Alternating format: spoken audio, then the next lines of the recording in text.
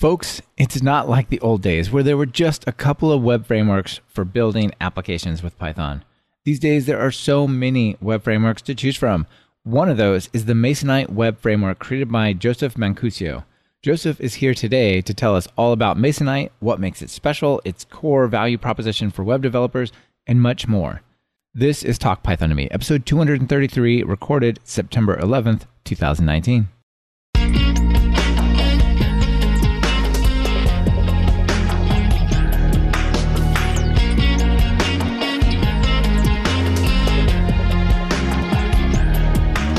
Welcome to Talk Python to Me, a weekly podcast on Python, the language, the libraries, the ecosystem, and the personalities. This is your host, Michael Kennedy. Follow me on Twitter where I'm at mkennedy. Keep up with the show and listen to past episodes at talkpython.fm, and follow the show on Twitter via @talkpython. Joe, welcome to Talk Python to Me. Thank you. Thanks for having me. Yeah, it's great to have you here. I'm really excited to talk about Masonite and sort of do a quick survey and dive into these modern web frameworks. That's going to be a lot of fun.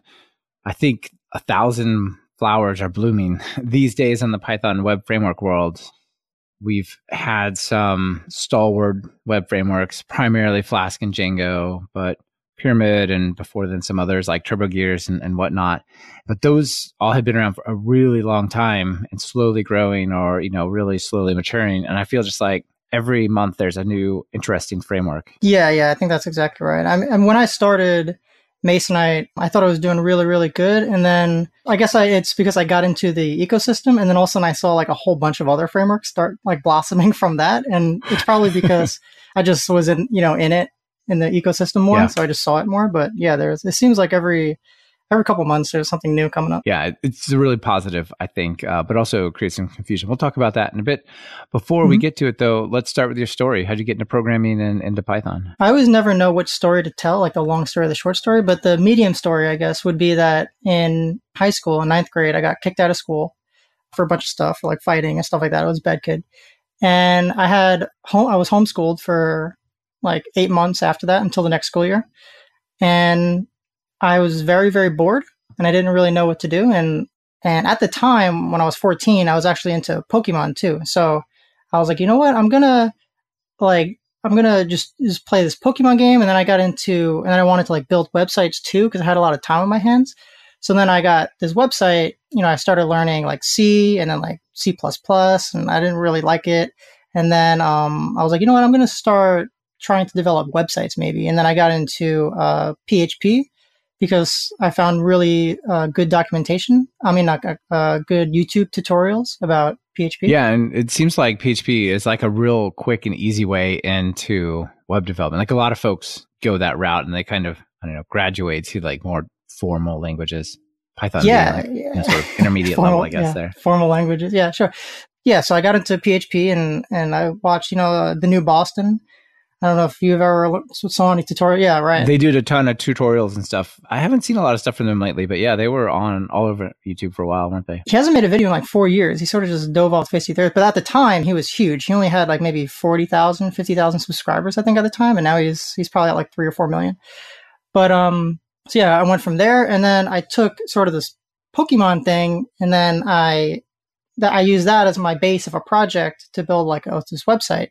And then I built, this website, and I had people on Tumblr, I think it was at the time, like start using it. And I thought it was like amazing that you could build something and have people use it. It was crazy. So I got into PHP, and then from there I really just took off PHP. Like from like 9th grade to when I graduated high school, 18 years old, I just coded nonstop. I didn't do any homework. I didn't do anything else besides like go to school, come home, and then just start coding. Oh, that's pretty cool. Like it was just your deep passion, huh? Yeah, like it just clicked. And I had like this entrepreneurial spirit, and I realized that I can create these websites and sort of make money from them. I can monetize them. I can put ads on them. Did you have friends who were working, like making like $4 an hour minimum wage? And you're like, oh my God, yes. What I'm doing? Yes, I cut them checks. I cut them checks for like $1.25, and I gave it to them in class. Yeah. How'd you know that? Did you? I feel like no. I just mean like they had other jobs, like minimum wage jobs, and you had like these businesses making real money. Yeah. I didn't know they were actually working for you directly, but I imagine that you probably in high school had like I had friends And even for a while, I worked at like a pizza place, and I think I made like $3.25 an hour. Right, it was the minimum I could be paid, to go there. And I mean, eventually, I went and did some other really wild stuff that is like super funny and outrageous, and not probably. It'll be too much of a diversion to cover it now, but it's just really funny to probably contrast like you in like high school building these sites, running interesting things, and folks going, well, I'm bagging groceries. Not there's anything wrong with that, but it's quite the contrast. Yeah, that's so true. Even my stepbrother now, he does like marketing or something for like, a big like corporate guy. And he's like, dude, he's like, I wish when you were in the other room just coding nonstop, he's like, I wish I did it with you. And like we learned coding together because now you're off doing this job, doing this great big project that your job. And he's like, I'm sort of sitting here like at a cubicle, like just banging paperwork. You really got into it, and it sounds like you just really independently went after PHP and built these sites, and that's super cool. So where'd Python come from? When I was 18, I joined the Army, and I came back, and I was still sort of doing programming within the Army because it's a passion of mine, it's a hobby. And then when I got out, I wanted to build a POS ordering system that you see like at a kiosk almost, at like a pizza place. So I wanted to build that. So I wanted to learn something new and do it. So I picked up Python just because it was just something new. It was cool. They seemed to be rising at the time with like the whole data science thing and machine learning. So I thought it was cool to sort of pick it up. And then from there, I needed to pick a framework. And the obvious one at the time seemed to be Django. So I picked up Python for about a month. I learned on like Code Academy. I did like all the basics. And then I picked up a framework, and then I started building this thing out. It took me about probably 8 months or so to build this thing. And then I actually said, all right, I'm going to start trying to sell this thing. In hindsight, it was actually crap. But at the time, I thought it was super cool, and I wanted to create a company. And one of my all-time goals in life is to have a 100-person software development company. Yeah, that's a good goal. I put that in the same ballpark as like... It's nice, it's concrete, yeah. Yeah, it's like Gary Vaynerchuk's like want to buy the Jets sort of thing. So I sort of put it there. Like it probably never happened. And even if you look at like Basecamp, like even they have like a couple dozen employees, I think. And they're like a huge company. So like 100-person software development company is gigantic. But anyway, I digress. So I built this thing, and I even went like door to door to like businesses to try to sell this thing. What was that experience like? Were they receptive? Were they just like, what are you doing here? Like, you're from the internet. Why are you in my place, my pizza place or whatever? That's exactly what it was. But actually, my whole philosophy is that I'm really not afraid to fail. And even if I fail, I learn something from it. And it was super nerve-wracking to like walk into a business. But I figured like, even if I fail, like I'll probably learn something from this guy. And what I actually learned, which was interesting, is that when I went in and I asked them if is your manager there? I had like a whole pitch like lined out, and they basically said that, oh no, sorry, we've already tried some, and it just doesn't fit us. And I thought that was interesting because I was walking into companies that didn't have it, online, but it makes sense that they've probably been around for 5-10 years. And if they don't have one, they had to have tried one already. So I used that failure to sort of repitch into, oh, I know you've tried something before, but maybe you should try this instead. I see. It didn't work before, and here's why it's going to work this time. Right, and something like that. But and nobody really went for it. And I'm not really a sales guy. I'm very introverted sometimes. I call myself an ambivert. So I'm sort of introverted, but I'm extroverted in comfortable environments, right? If that makes sense. I think that describes a lot of tech people, honestly. Yeah, that's probably true. I think this describes most people in general. I mean, very few people I think that I've experienced are really introverted. Like once you get familiar with them and they get comfortable with you, they're just like off the wall. Yeah, for sure. This is a really cool way to get into Python. And where did you go from there? So from there, I wanted to learn a new technology. Each year I try to make it a theme. That year, I wanted to learn frameworks. So I learned like Django and Python, and then I already came from PHP, so I wanted to learn Laravel because I never learned Laravel at the time. So then I created a new site. We just have a bunch of side projects that we try to create businesses out of. I created a new side project, which was basically like a textbook rental service. Okay. And I built like a whole business model out of it and how I was going to do it. And then I built the site in Laravel, and I used like the Google API and all that stuff to try to build this thing out. And I actually really liked Laravel. And then from there, I worked with Laravel more and more. And then finally, I got a job locally working with Laravel at the company I work with now. And that's what I do right now. What are you doing day to day? What kind of work? Sounds like more web development. I continue web development. Right now, day to day, I work for a wholesale military supply company. It's actually a pretty big company. It's like a 150-person company. The web team is probably about probably like 6 strong. And we run this multi-million-dollar website that does all the wholesale processing and all that. I also am in charge of a 4-person software development team that we're working on a large-scale ERP project to basically run this whole company. Yeah, cool. So I'm taking a lot of those concepts and trying to come home, apply them to Masonite. Yeah, yep. Excellent. All right, yeah, so let's dig into the Python web frameworks. So speaking of Masonite, if you go look at the usage stats, we've got 40% Django, 40% Flask, plus or minus a couple in there. A little bit down from there, we've got like Pyramid. I think it's like 6% was the last usage I saw there. That rounds out a significant portion of what is Python and web frameworks. But like we talked at the opening, it used to be, well, Flask, Django, which are you? It's kind of was the greeting or whatever amongst the Python web developers, right? The last 2 or 3 years, there have been so many different frameworks. We have Gepronto, Sanic, Vibora, Starlet, Fast API, Hug, Falcon. It's not even a super clear connection, API Star, for example. So there's Starlet and there's Fast API? Which one? I think there's a handful of websites that actually use Starlet underneath. I think Responder from Kenneth Wrights, for example, is one of those. So there's like this layering on of what people's different ideas of the Python web world should look like.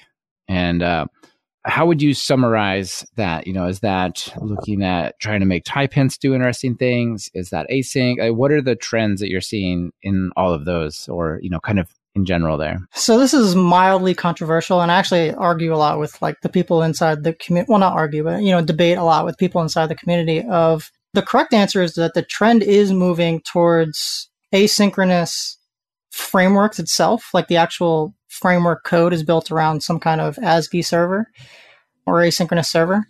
That's the trend. I'm not entirely sure I agree with the trend because I feel like it forces a lot of people that are new to all of this to sort of see the trend and sort of prematurely optimize their application. So if their application is like a blog framework, for example, they're like, yeah, this blog application can handle 15,000 requests per second, but like, does it need to? Does it really need to do that? Like, I mean, that is really cool. And especially if you try to like load balance across 2 of these applications, like you can handle like thousands and thousands of requests per second. But I feel like it's more of a premature optimization. Like if you want to use, and then when they use these frameworks, like a lot of the times they have to start writing their code with the idea of it being also asynchronous as well, like, thread safe, I believe, and all that stuff. And they can't just take any ORM off the shelf. They have to use like a asynchronous compatible ORM. It basically narrows down a lot of your decision making. And I'm not entirely sure if you need to create an API or something, some kind of small microservice, just hit API endpoints, get information from a database. That's 100% the way to go. If you're creating a bunch of microservices, maybe for a one monolithic application, then that's 100% the way to go. But that's not the way I like to create my applications. Yeah. Right. Yeah. So most people just want to create, like a service, like a SaaS or something. It's an interesting point that you bring up. I would certainly say that there's a trend to see what the cool, hot frameworks are doing or what the amazing web companies are doing and try to emulate those way too early, right? You talked about all these websites that you were creating. Like when let's say if you were creating your textbook rental company, you're planning like, well, we're going to have all the campuses around America. In September, they're all going back to school and getting their books. It's going to be crazy. And there's going to be all these orders. And it's just, and the reality is probably one campus, if you were lucky, joins in and it starts real slow, right? And you've got all the time in the world to see the analytics, to, you scale your web server, potentially if you even have to. Like a standard web app, it can take millions of data-driven requests per month on like a $10 server before you have to start worrying about all that stuff. It's definitely true that you can just not worry about it for good long while. I mean, if you build your app poorly and it's super slow, then you're going to want those features more, right? But if you build it well, write indexes on your database, things like that, it should fly, and it should be able to go quite a long ways until you have to worry about that. That certainly seems like a reasonable philosophy to me. The other one is, I do training and write courses and do other presentations to helping people learn things like web programming, and it's super overwhelming. As you know, I mean, you learned when you were young, so maybe it didn't feel as overwhelming. You just like, this is how computers are. This is what I do, right? Yeah, that's probably right. Yeah. But there's HTML, there's CSS, there's databases, there's query syntax, there's Python, there's the templating language, there's Linux, there's deploy. I mean, there's just so many things, right? And if you say, oh, by the way, while you're trying to learn all this for the first time, you need to learn asynchronous programming too. So don't forget about that. I mean, that's a tricky level. I feel like certainly that's right. Yeah. It's a really great thing to have for a web framework, but it is not necessarily a great starting point. Right. Yep. And that's what I would say. It's a tool that you should reach for if you need it, but it's not something that you should default to just because it handles more requests per second. That's my take on it. Cool. Yeah. So I do see like quite a number of those that I mentioned, like Starlet and Sanic and whatnot, focusing Fast API or whatever, focusing on this async aspect. But another aspect that I see being used a lot is things like type annotations and some of the other Python 3 features to try to make some of those features help with the web framework, for example. Does Masonite do any of that? We'll probably talk about more of this when we get into the Masonite part, but Masonite has something called an inversion of control container, an IOC container or a service container, which utilizes type hints. And the short answer, and we'll do the long answer later, the short answer is basically in the controller code, in the controller method, you can type in a class and Masonite will inject that class for you. Right. So like this controller takes a database derived class or whatever, and then you say that as a type hint, and then the IOC container will like push that in for you. Exactly right. Yeah. If you do like a base class or something. So if it's an instance of a database base class, then inject the base class or the database driver that you have defaulted or something like that. Right. Whatever you've registered. Yeah. Okay, cool. Yeah. Yeah. So I think this is kind of unique and new that so many of these, like last couple of years, frameworks have really tried to embrace Python 3, right? Like Python 3 has been a struggle for Flask. They're not there anymore, but like for a while they had a statement saying basically, we don't work on Python 3. Well, we probably work on Python 3, but we don't guarantee it. Something to that effect, like 4 years ago or something like that. That's a pretty rough statement given, the date that it was. And then, Django as well, just and 2.0 dropped support for Python 2. So, they've been kind of carrying that baggage around. They can't do things like this with their API, right? If you fundamentally said you must have type hints, well, there goes your Python 2 support, right? Straight away. So all these new ones, though, they seem to be coming along with like a fresh look. So I think that's pretty cool. Masonite, I noticed that a lot. So like it's pretty hard to support multiple versions of Python that don't work well with each other. So like, for example, 2.7 and 3.4, for example, to support both of those. So what I wanted to do with Masonite was start with Python 3, but also only default to the latest 4 versions of Python. So currently we support 3.4, 5, 6, 7, and 8's coming out soon. And so far the tests work for 8, so that's good. But when 8 comes out, we're going to drop support for 3.4. Yeah, that seems reasonable. Yeah, my philosophy basically is if you really need to create something in 3.4, then you're going to have to use Masonite 2.2. And if you want to use the latest, this way we can sort of keep up with the trends as it goes on. Yeah. Well, for the moment, Python is released on an 18-month release cycle. So that gives you like 6 years of backwards compatibility. That should be enough. Right, exactly. That should be enough, I would think. There's actually a PEP out, I forget the number, by Lucas Lenga, to move to yearly releases. So, but that would still be 4 years. That should be good. Yeah, definitely. This portion of Talk Python to Me is brought to you by Linode. Are you looking for hosting that's fast, simple, and incredibly affordable? Well, look past that bookstore and check out Linode at talkpython.fm/Linode. That's Linode. Plans start at just $5 a month for a dedicated server with a gig of RAM. They have 10 data centers across the globe, so no matter where you are or where your users are, there's a data center for you. Whether you want to run a Python web app, host a private Git server, or just a file server, you'll get native SSDs on all the machines, a newly upgraded 200 gigabit network, 24/7 friendly support even on holidays, and a 7-day money-back guarantee. Need a little help with your infrastructure?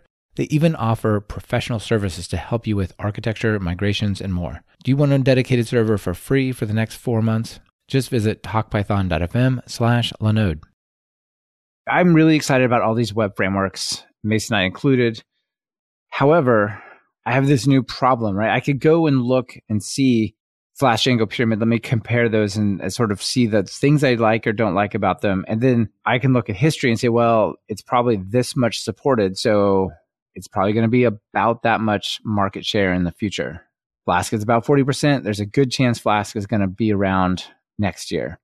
But I don't get that sense with these new frameworks, right? Like Responder was cool. I don't know if anything has even been done with Responder in the last, little bit, right? It seemed like not a whole lot had been going on with it. It took off in like the first 2 months, and then it sort of died out. Exactly. I mean, it is super cool, and it's great that people are working with it. But how do you think about going through these frameworks? I mean, obviously you're just working on Masonite, so you're just, going forward and keeping things going. But what would you say to people out there about how they should consider the stability of one of these projects? Is this like a super cool 1 month idea, or is this an actual thing? Masonite itself, oh yeah, it's definitely an actual thing. I always sort of think about what Masonite's going to, Masonite's really, really cool now, but what is it going to look like in 5 years? What is that Masonite going to look like? And I sort of work towards what that's going to look like. And then maybe in 5 years, I'll look for another 5 years and do the same thing. But basically, what I really like about the PHP ecosystem is that a lot of the time, these frameworks, like if you look at Symfony or Laravel, there's faces to them.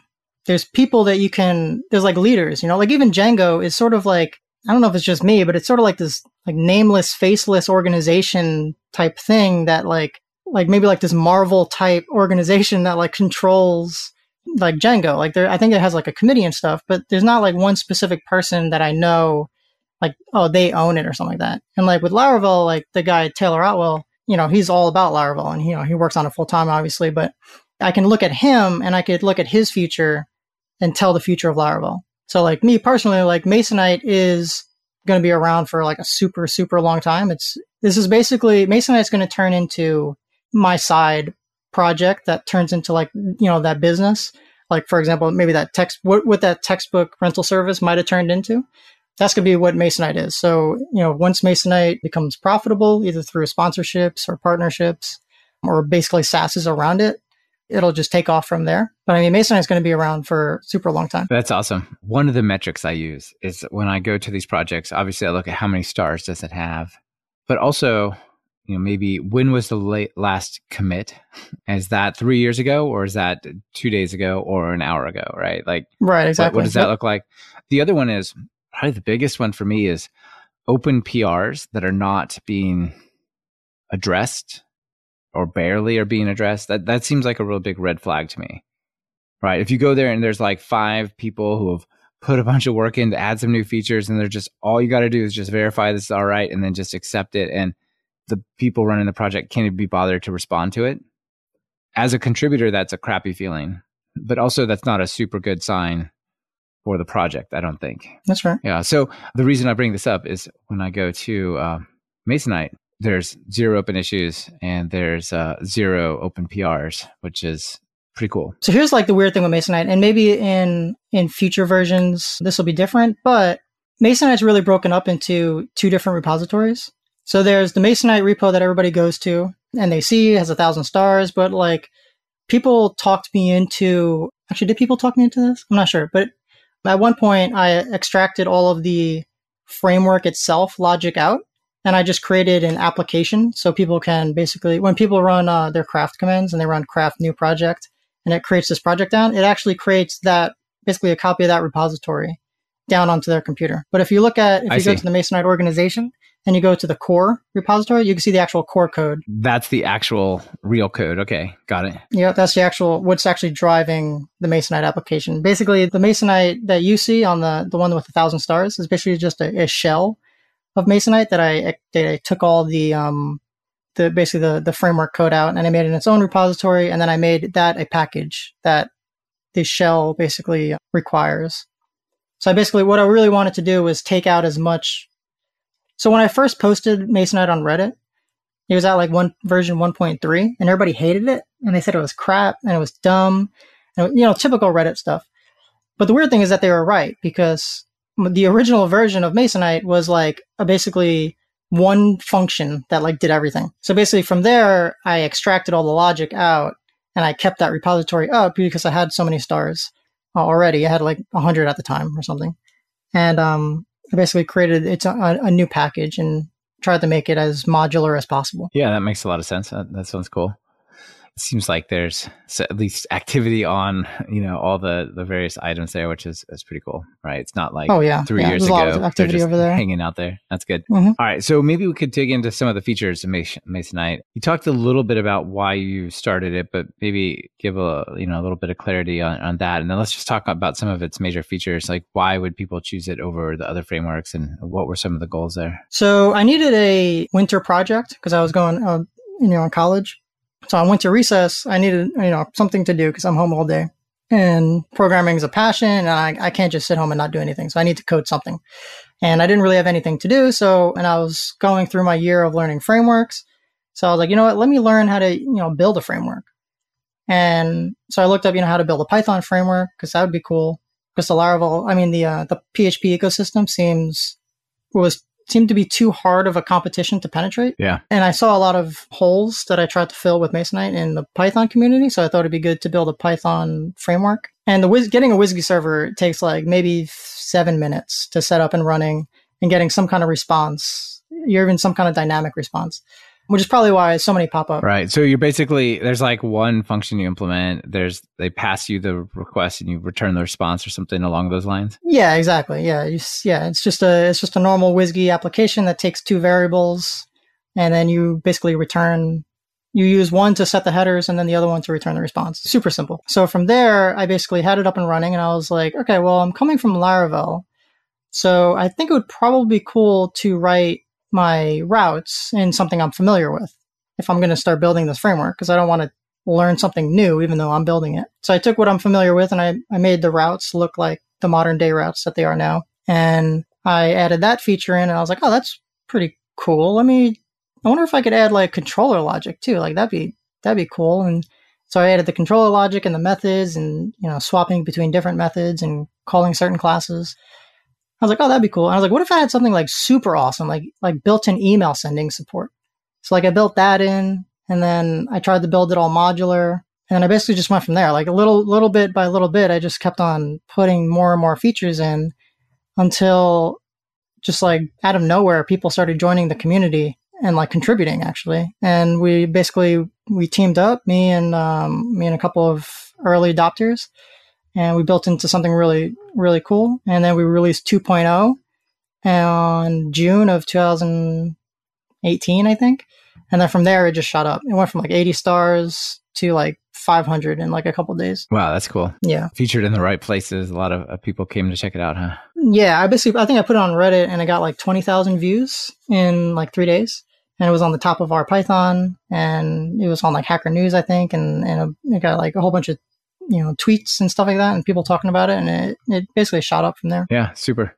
You started out this conversation by talking about routes and the routing mechanism and controllers. So let's maybe dig into the code story around that a little bit. Now, talking about code in an audio format is kind of not the easiest thing to do, but if we keep it simple enough, I think we can give people an idea. So it looks like you have some pretty interesting ideas around creating routes, and it looks like you are sort of embracing this HTTP verb type of world as well, right? So if I'm going to create some routes, I would go and I would import a get.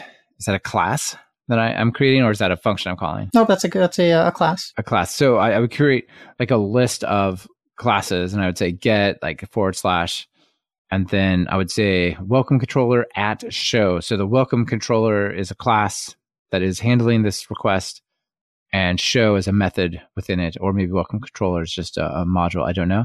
You could name it. And no, so that's on. correct. Yep. Yeah. So I can create these gets and posts, and it seems like a really nice way to build up from sort of naturally understanding HTTP verbs and the way the internet and websites actually work. Something early on in Masonite, and really in my code in general, even when like I create my method names, these method names are like it seems like a whole sentence long. Because I like, when I read my code, I like to read it in English. Like I like to read it from left to right as if I'm thinking it. And I want to show it to like a little kid almost and like have him understand it. Basically, like it's just reading. It's like reading a book almost. So originally it was actually, normally it's get, and then inside the get, you have the URL that you want to send to, like you said, and then the controller method. But previously it was actually get.route.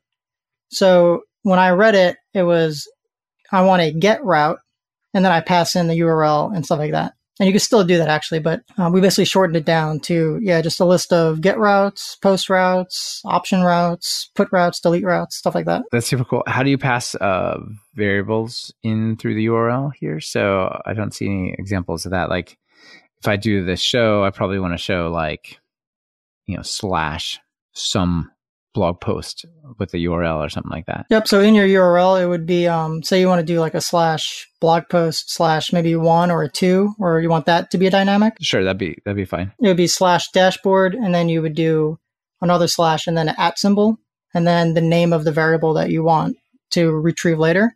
So maybe it's blog ID. So it would be blog_ID. And then you'd put that there. And then that'll be the dynamic part. Or you can add sort of what I call regex compilers, which is basically, maybe I only want that to be an int. So it would be @blogid:"int, int. So it'll only match integers, or I could do strings, or I could do some kind of super complex one where I do like a website, and then I could actually pass a website in with slashes as well. And it'll actually match that as well. Yeah. You can do a lot of complex things with it. I love that simple way of doing constraints for types and stuff. Mm-hmm. Yeah, you create really nice things. Like on our website, you can say talkpython.fm/233, I think would be this episode, right? If I got the number right. And that would actually only match for integers, and then it'll go look that up and take you to the real location. So it's like a really nice way to create short sort of CLI almost feel to your web app. Yeah, exactly. I try to write everything first. So actually, when I created the routing engine, I actually wrote down on a piece of paper every single variation I could possibly write for a routing engine. And then I basically crossed out all the crappy ones that I thought looked ugly. And I only went with the one that looked nice. And then I worked backwards to the actual implementation. Like I had no idea how I was going to create this thing. But then I worked backwards to actually creating the class and creating all that stuff. That's cool. How actually I write almost everything. I want to use it this way.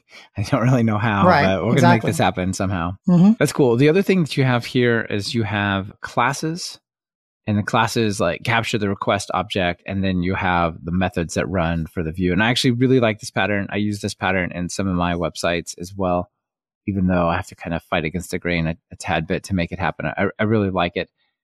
And you have the word controller. Do you consider Masonite a model view controller framework, model view template? I don't really even understand why there's a distinction between those things, but it seems to be in the Python space there is. So I do consider Masonite an MVC, but it's not, I try to make it not constrained to just controller logic. So I try to sort of assist the developer who's working with Masonite to sort of take a lot of that logic and add, extract it into like maybe like a mail class, which is injected into the controller and stuff like that. So it's not a strict MVC, but it does use basically the wording to sort of help you structure your code. I like that pattern. That's cool. Mm-hmm. You talked about the injection stuff, and I do want to cover that. That's fairly unique in the Python space.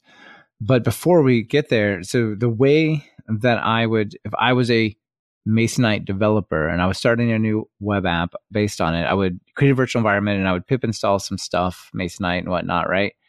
And then I would start issuing command line or CLI behavior commands to Masonite to help scaffold up and start building my app, right? So you could say you have this utility called craft. Tell us about craft and some of the commands and what's the story on that. I think it's incredible, actually. I think that's actually what makes or breaks the framework. So craft commands, so think of like Django, because a lot of your listeners are probably familiar with Django. So in Django, you might have a class-based view, and you might have that, return a couple of templates, maybe some kind of context and stuff like that. And then you want to create another one. What you usually end up doing is you either maybe create a new file, and then instead of creating the whole class, you should probably sort of copy and paste that old one that you already created into the new one. Yeah, certainly copy and paste is a solid start. Yeah, exactly. So what craft does is it gets rid of all of that boilerplate. So in Masonite, if you want to create a new controller, with, a couple of imports. Maybe you want to import the request class, the view class. You want to create a method. What you do is you do craft controller and then the controller name. So maybe craft controller blog. And it'll actually create you a blog controller. It imports the request class. It imports the view class. It makes a default show method and it type hints the view class and it type hints the request class. Like it creates all that boilerplate for you. And it does the same thing. Like if I want to create a middleware, craft controller middleware, it creates me a class, imports everything I need. What's an example of middleware? Like why would I create one of these things? What does it do? A middleware? Yeah, in the Masonite terminology. So a middleware is basically a piece of functionality or code that runs in between the request class or in between the incoming request and your controller method. So for example, maybe you want to have some kind of authentication. So if the user is not logged in, I don't even want to hit the controller. I just want to redirect to the login page. So I might create that. Or maybe I want to create some kind of after middleware. Like I want to take the HTML response and maybe minify it and then return it. Something like that. So you create these middleware that run in between your controller, in between the incoming request and the controller, and then in between the controller and the final response. And you sort of inject these things. That's actually really, really simple to work with Masonite. But yeah, you just use these craft commands. You can create, migrations. You can create jobs. You can create listeners and tasks. And you create all these things, all this boilerplate. So the objective really is that I don't want to focus on writing things that aren't crucial to my application. So if I have a thought that says, all right, I need to start sending out an email, let me make a new controller or something like that. I just create the controller and I go to the controller and I'm still focused on sending out my email. I drop down to the method and I start coding, sending out my email. Like I never break my train of thought with what I actually need to do to get my business logic set up. That's cool. And it seems like it follows some really nice conventions. So for example, you said maybe we want to create a blog controller and has a show method. So you would say craft controller blog, but it actually creates the controller, a controller class called blog controller, not just blog. It puts it in /app/http/controllers and it initializes it all correctly, right? It has an initializer, which has a type, request object that has a type, annotation of request and things like that. Yep, exactly. This portion of Talk Python to Me is brought to you by Datadog. Datadog is a monitoring and analytics platform that unifies metrics, logs, and distributed traces from your Python applications. Datadog's tracing client auto-instruments popular frameworks and libraries such as Django, Flask, PostgreSQL, and Async.io, so you can quickly get deep visibility into your applications. Trace requests across service boundaries, correlate traces with logs and metrics, and plot your application architecture with the service map. Get started today. Sign up for a free trial at talkpython.fm/Datadog, and Datadog will send you a free t-shirt. Yeah, one of my pet peeves around some of these projects is they give you zero guidance about any organization, and maybe even kicking it farther, like sometimes they even accentuate their ability to not have any organization or any structure. Like, look, you don't even need that. Look, you don't even need one file. Yeah. Just like put it in this file and you're good. This is where it goes. It all just goes in here. And like, no, it doesn't all go in there. You're going to have, so many view files or controller files. You have, 50 templates. Like you need organization, and this like selling the lack of it as simplification seems to me like pushing at least beginners down like the wrong path, right? So I like that your craft commands take like a natural structure and just say, this is the convention we use and we're just putting it here. Right, exactly. And like you said, it creates that file and then it puts that controller in it, but it's only that one class. And that is opinionated. That is the way I like to work, mainly because in my VS Code editor, if I need to go to my authentication middleware, in order to do that, I hit the Command P thing and I go to authentication middleware and I click enter and I go to that specific class, that specific method. I'm not like going into like some kind of middleware.py file, scrolling down a couple hundred lines so I could find that middleware class or anything like that. Yeah. So it's just the way I code. I just hop around files, all day until my app is done. Man, I'm with you. I love it. That's the way to do it. Having like these huge long files with everything crammed in there, it just means it's so hard to find. I think the choice of editor somewhat influences the granularity of that you're comfortable with here. But I'm it sounds like you and I would have a similar style. Yeah, exactly. Like I feel like it's almost like when you give a kid like a guitar and he grows up to be a rock star, like whatever sound that guitar made is probably what kind of rock he's going to play, So like it's almost like that. Like whatever editor you use probably dictates what kind of applications you're going to build. Right. Something like VS Code is very natural at handling many directories, many files, and like seeking between them really quickly. Right. The exactly. other thing that you talked about when you talked about that flow, there was injecting things. Now, I definitely think dependency injection and the open close principle and all those things have some really interesting places in the Python world, but I also don't see them used very often. So this is kind of a unique aspect of it, of what you're doing. But so, for example, like if I've got my show method from my blog, and maybe in order to get my blog, I have to go to my database and I want to work with MongoDB. So somewhere previously at the app startup, I said, when I ask for a database, give me the MongoDB implementation of my repository thing or my database service or whatever I called it, right? Mm-hmm. So I can go to that view method and say, like show self, comma, view, comma, DB, repository or database class or database service. And then I'll just automatically just start getting my database instance passed into me by Masonite. Yep, that's exactly right. Or what you can really do, where Masonite really shines is being able to basically swap out what I call interfaces or contracts. So like one of the other principles, interface segregation principle, right? Where you want to really code to an interface and not to a concretion. Yeah, we're going to hit all the solid principles. Right. Yep. So what you can do is Python doesn't have like an implements keyword or anything, but if you have like a base class, say you have what would be a good example, like a payment base class, you can type hint that. Yeah, like payment service or whatever, sure. Right. Yeah. Payment service. So you type hint payment service, and even though you have no classes called payment service, it'll find an instance of payment service and return that as well. Right. Maybe you wrote a class called Stripe payment service and it derives from payment service and it actually talks to the Stripe API or something like that. And it'll just find that and inject it. Yeah, exactly. And what's even better, I think, is that, and this might sound confusing to people who don't understand IOC, but what also it does is when it resolves that payment service class, it'll resolve whatever is in the initializer of the payment service class as well. So basically sort of like, basically ties every single class that payment service relies on, ties it all together, initializes everything, and then returns everything as an object already set. So you no longer do you have to sort of import a class, maybe get some config variables, maybe pass it in, construct that thing, and then pass that thing into something else that needs it. Everything just ties together sort of seamlessly. And then you could also swap out functionality as well. That's really what powers an IOC container. And the funny thing with Python and IOC is that even if you Google, why doesn't Python have an IOC implementation or something like that? I forget the Google question. But you go there and it says you don't need an IOC container. I think it's like because Python is like duck typed or something. Like it almost like made no sense. Like that's not really the reason for an IOC or anything like that, or even for like interfaces or anything. So it was very strange, but I think IOC is more of a architectural decision that just you have to build applications. Like we're building this large scale ERP system at work. That's probably going to be a 2-year long project, probably thousands and thousands of classes. And like if you didn't have an IOC, like how do you manage all those dependencies between the classes? Like it's crazy. It gets tricky. That's for sure.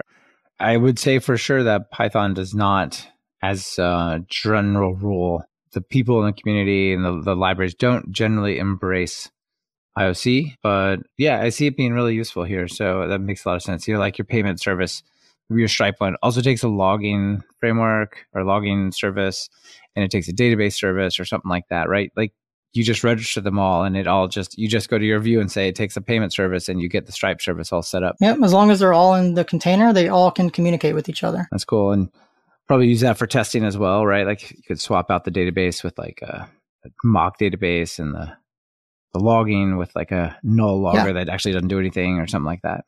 Maybe prints. Even Masonite itself is strictly based around this container. So if you want to change out the request class, for example, and you want to make it a different request class, you could just do that and everything else will sort of follow. As long as you follow the contract of the class, you could just sort of swap every single piece of functionality out of Masonite and inject your own. That's cool. One of the challenges I've had when working with IOC is I'll be somewhere in the middle of the system and I'll have all these dependencies that were put together by the IOC container. And I'll be like, all right, I have no idea what actual database I have or what login thing I have or where it came from or any of that. And I do see that as like one of the drawbacks of IOC is it's kind of hard to see where it all gets started. Yeah, I mean, if you sort of lose yourself, then I guess you're sort of lost, I guess. But as long as you have like a good file structure and you have like maybe good documentation on your project and stuff like that, you sort of, there are caveats, I'll admit, sure. But it's definitely a pretty good architecture. Yeah, one of the things I like about your craft commands is, I'm a fan of things like cookie cutter. And I think cookie cutter is a super way to get started, right? Like the right way is not create an empty .py file and start typing in it. I don't think I already talked about the structure, but there's also tons of static files. There's a lot of stuff that would be nice if you could start farther from let's enter character one and get going, right?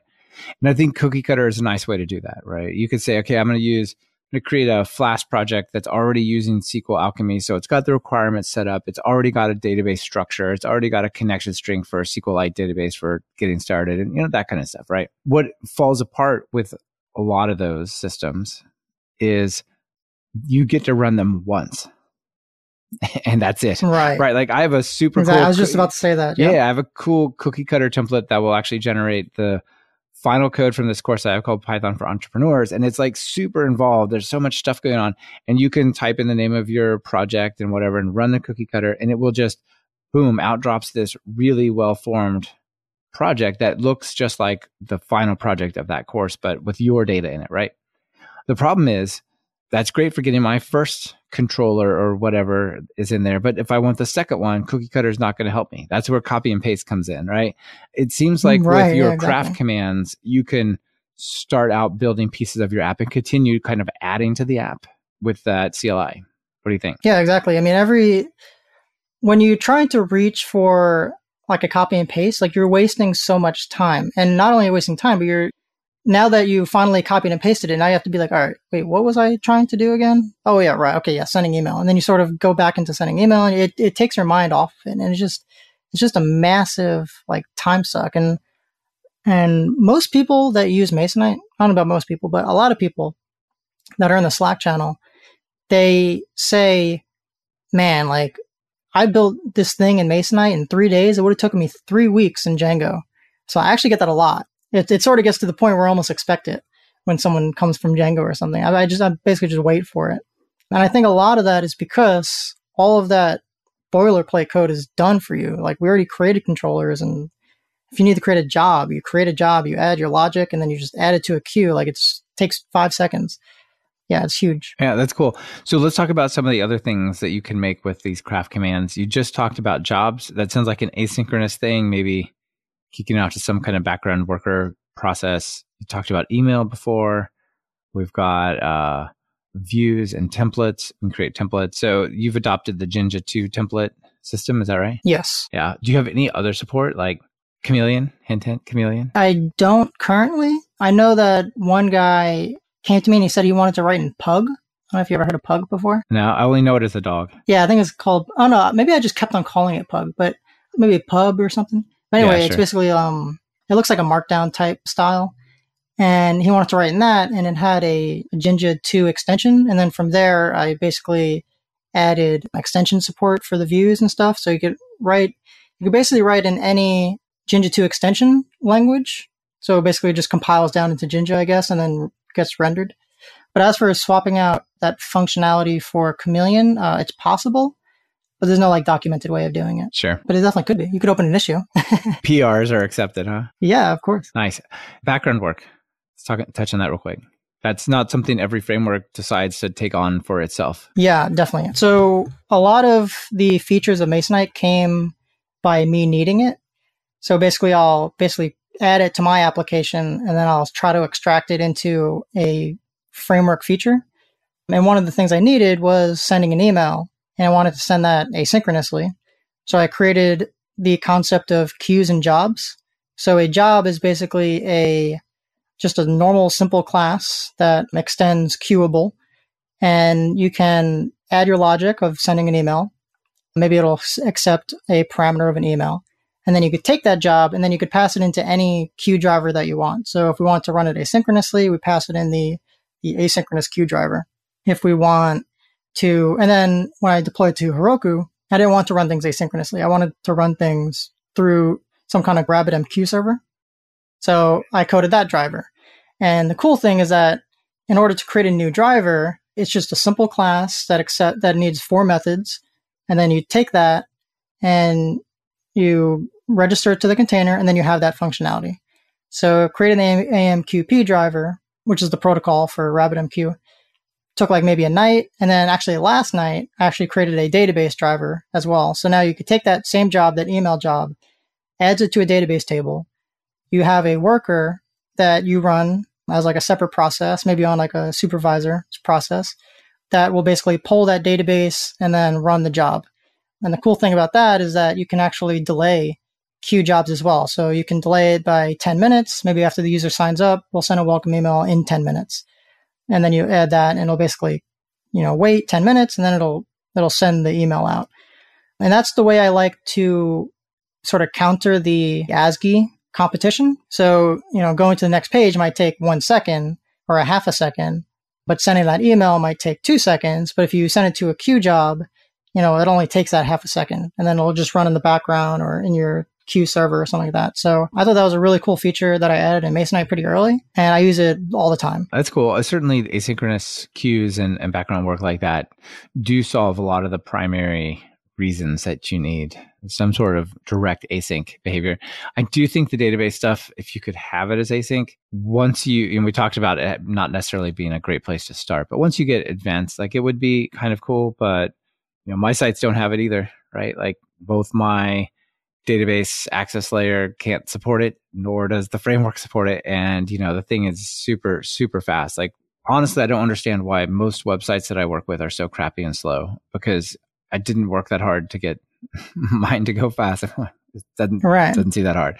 Anyway. But I bet you if it was simple enough, like if you just had to create a job and then add it to the queue, which is already created for you, I bet you probably would do it. Like creating some kind of queue background work, like a lot of Django projects probably don't. I did end up creating this type of thing because certain types of operations might send thousands of emails on the click of a button, and you can't wait for that to happen, right? It's insane, right? For example, if I have office hours for my courses, so people can come, they take the course, they get the office hours for free. A bunch of people signed up for those, right? If I enter a new one, I can't just wait to send all those emails because it'll time out. But other things like putting people on mailing lists, right?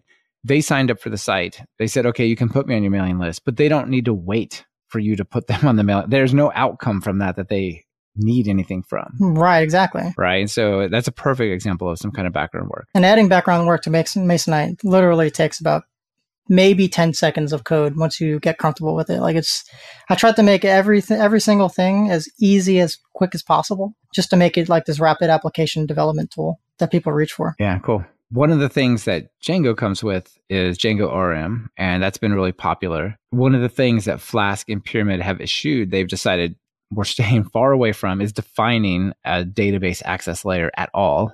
And it's like up to you. Typically, the answer is go get SQL Alchemy or something like Mongo Engine if you're going to talk to MongoDB or something else, right? Yep. But it's up to you. There's no guidance.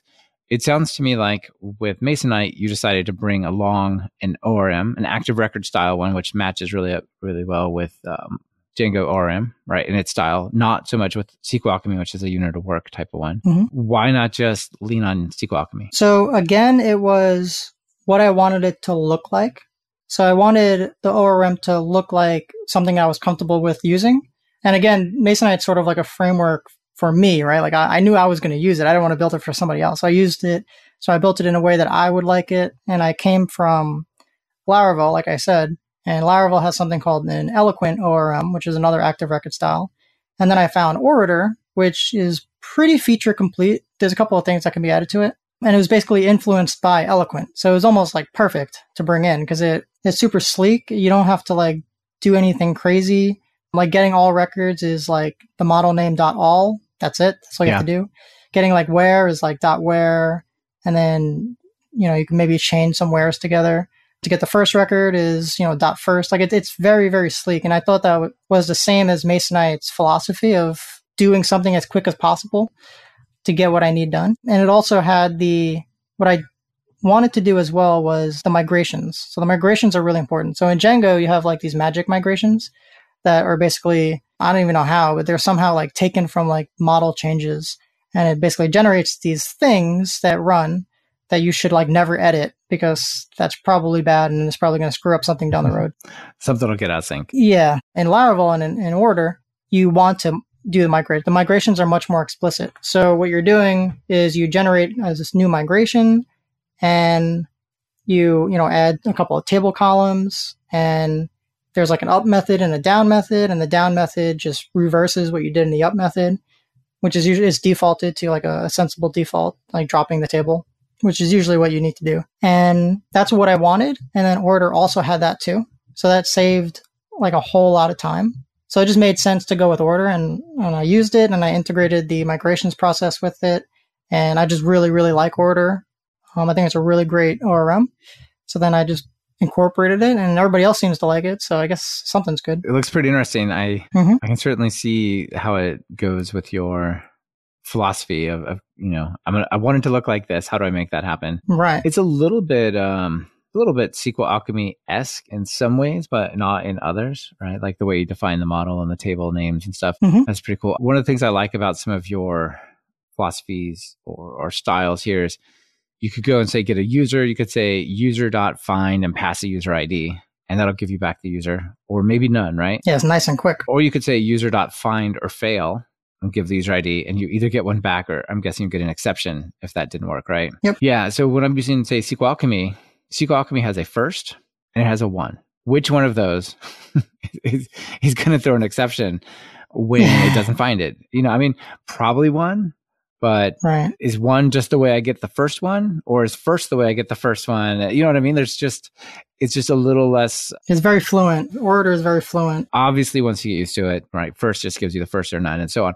But this name is super clear. And I really like this style of find or fail because, like I said, like when I write my code, I didn't write order. I'll admit it was already written almost written for me. I felt like, but it reads like English, and that's how I like to do it as well. Yeah. You also have an interesting way of setting up relationships with decorators and properties. How does that work? Oh, yeah. So I think this is actually really cool. So in order, if you have a user and an articles, a user has many articles, and then an article belongs to a user. So what you can do is when you do like maybe user equals user.find1 and you get your user, you could do user.articles, and this is called a dynamic property. Even though you created a method called articles and you decorated it with a has many relationship, you fetch it by using this dynamic property. Right. It basically is similar to the at property syntax. And it actually returns a collection of all the articles. Or what you could do is if maybe a user has one profile, which has one address, which has one something else, you could actually, when you fetch your user, you could do user.address or user.profile.address and you could just keep on chaining these relationships. And then eventually you get down to what you need. Or what you do is you do user with profile, address, something else. And then you actually, what you call eager load. And that gets rid of the n+1 problem. That's a big problem with ORMs. And I think some people don't know what that is, what the n+1 problem is. You want to take a shot at describing that for the audience? Because personally, I am a huge fan of ORMs, or in the Mongo world, ODMs for documents. But these classes that map back to your database, I think it's a huge benefit. But this is one of the problems that you need to be aware of, and it can be one of the performance problems. So maybe tell people about this n+1 problem in ORMs. So let's say you get a list of 50 users, and you want to loop through all those 50 users, and you want to get the profile of each user, right? Because that first one where you get the list, that's probably a single query, right? Users.find state equals California. Or something Correct. like that, right? And you get 50 results. So there's your one. There's your one in the n+1. Right. I'll explain the problem first, and then I'll explain the solution. So the problem is if I loop through the user and I did user.profile, it's going to fire a query for each time I use user.profile, and it's going to fire a query. So that's where the end comes in, because you're looping through all 50. Now you have 50 plus 1 queries. And now you have 51 queries. Probably slow to do that, right? It's probably not good to do 51 exactly. queries when you could do one. All right. So what you do is you do user with profile find one. And that eager loads, which is called. So that's 2 queries. And what that does is it gets the user ID, and then it does a where in on the other table, and it basically saves that information basically in memory on that object. So now whenever I do user.address, I already loaded that information. So I just fetch it from some kind of dictionary or something, or some kind of collection saved on that user object. So now it's only ever 2 queries that I'm doing it. So it gets rid of that n+1 problem. Yeah, that's perfect. And it's super easy to tell if you just turn on logging, right? You could tell you have an n+1 problem because you're like, whoa, if you turn on logging to like every time you do a query, you show me what's happening going to the database.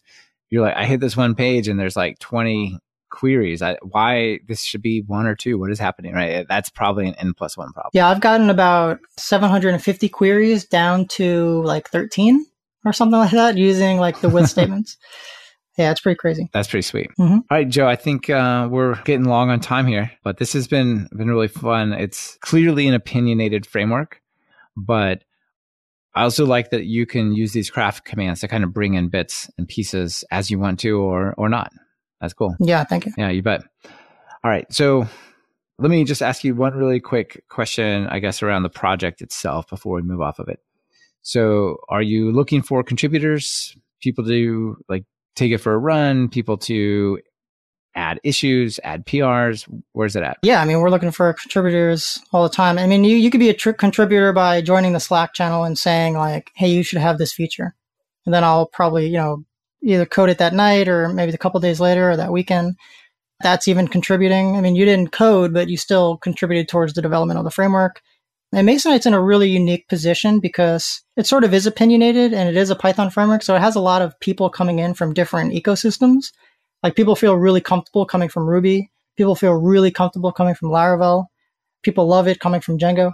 So when they come in, they have all these like really, really unique ideas. So if you're not even in the Python community, I mean, I think that's even better coming in because you're coming with fresh ideas that maybe people from the Python community don't have yet or haven't seen.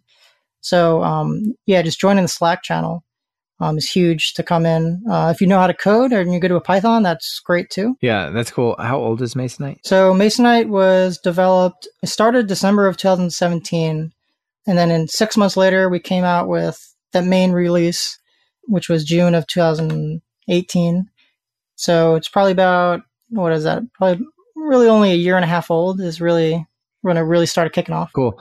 The reason I ask is a lot of these other web projects in the Python space are very old, right? They've been around since 2005 or 2008 or something like that. And as a contributor, if you want to participate in that, you're walking up to a highly polished, careful, delicate balance of features and things and so many people depending upon it.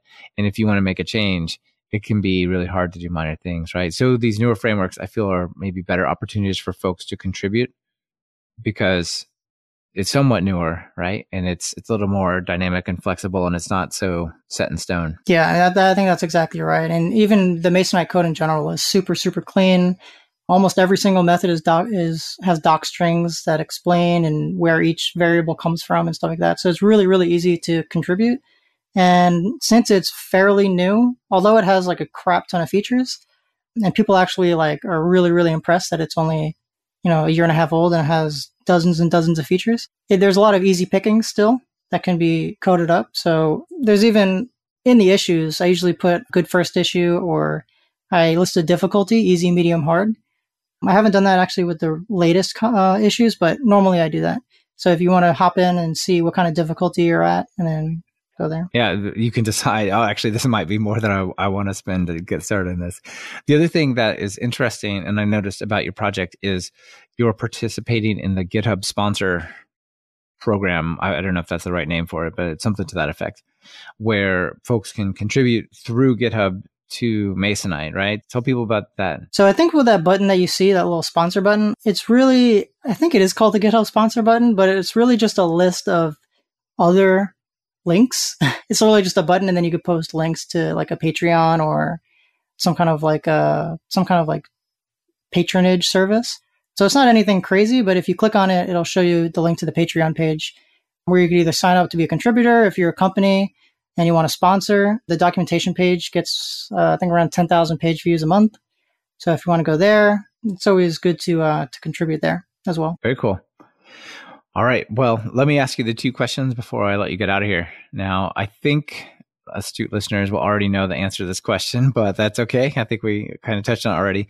But if you're going to write some Python code, what editor do you use? VS Code. Yep. Yeah, that's a good one. That's definitely got a lot of momentum behind it right now. Yeah. And then notable PyPI package that maybe you ran across, or maybe Masonite depends upon. You're like, this thing is awesome. It doesn't get enough attention. Maybe tell people about something like that. Like, first of all, just to get out of the way, you can pip install Masonite as a thing, right?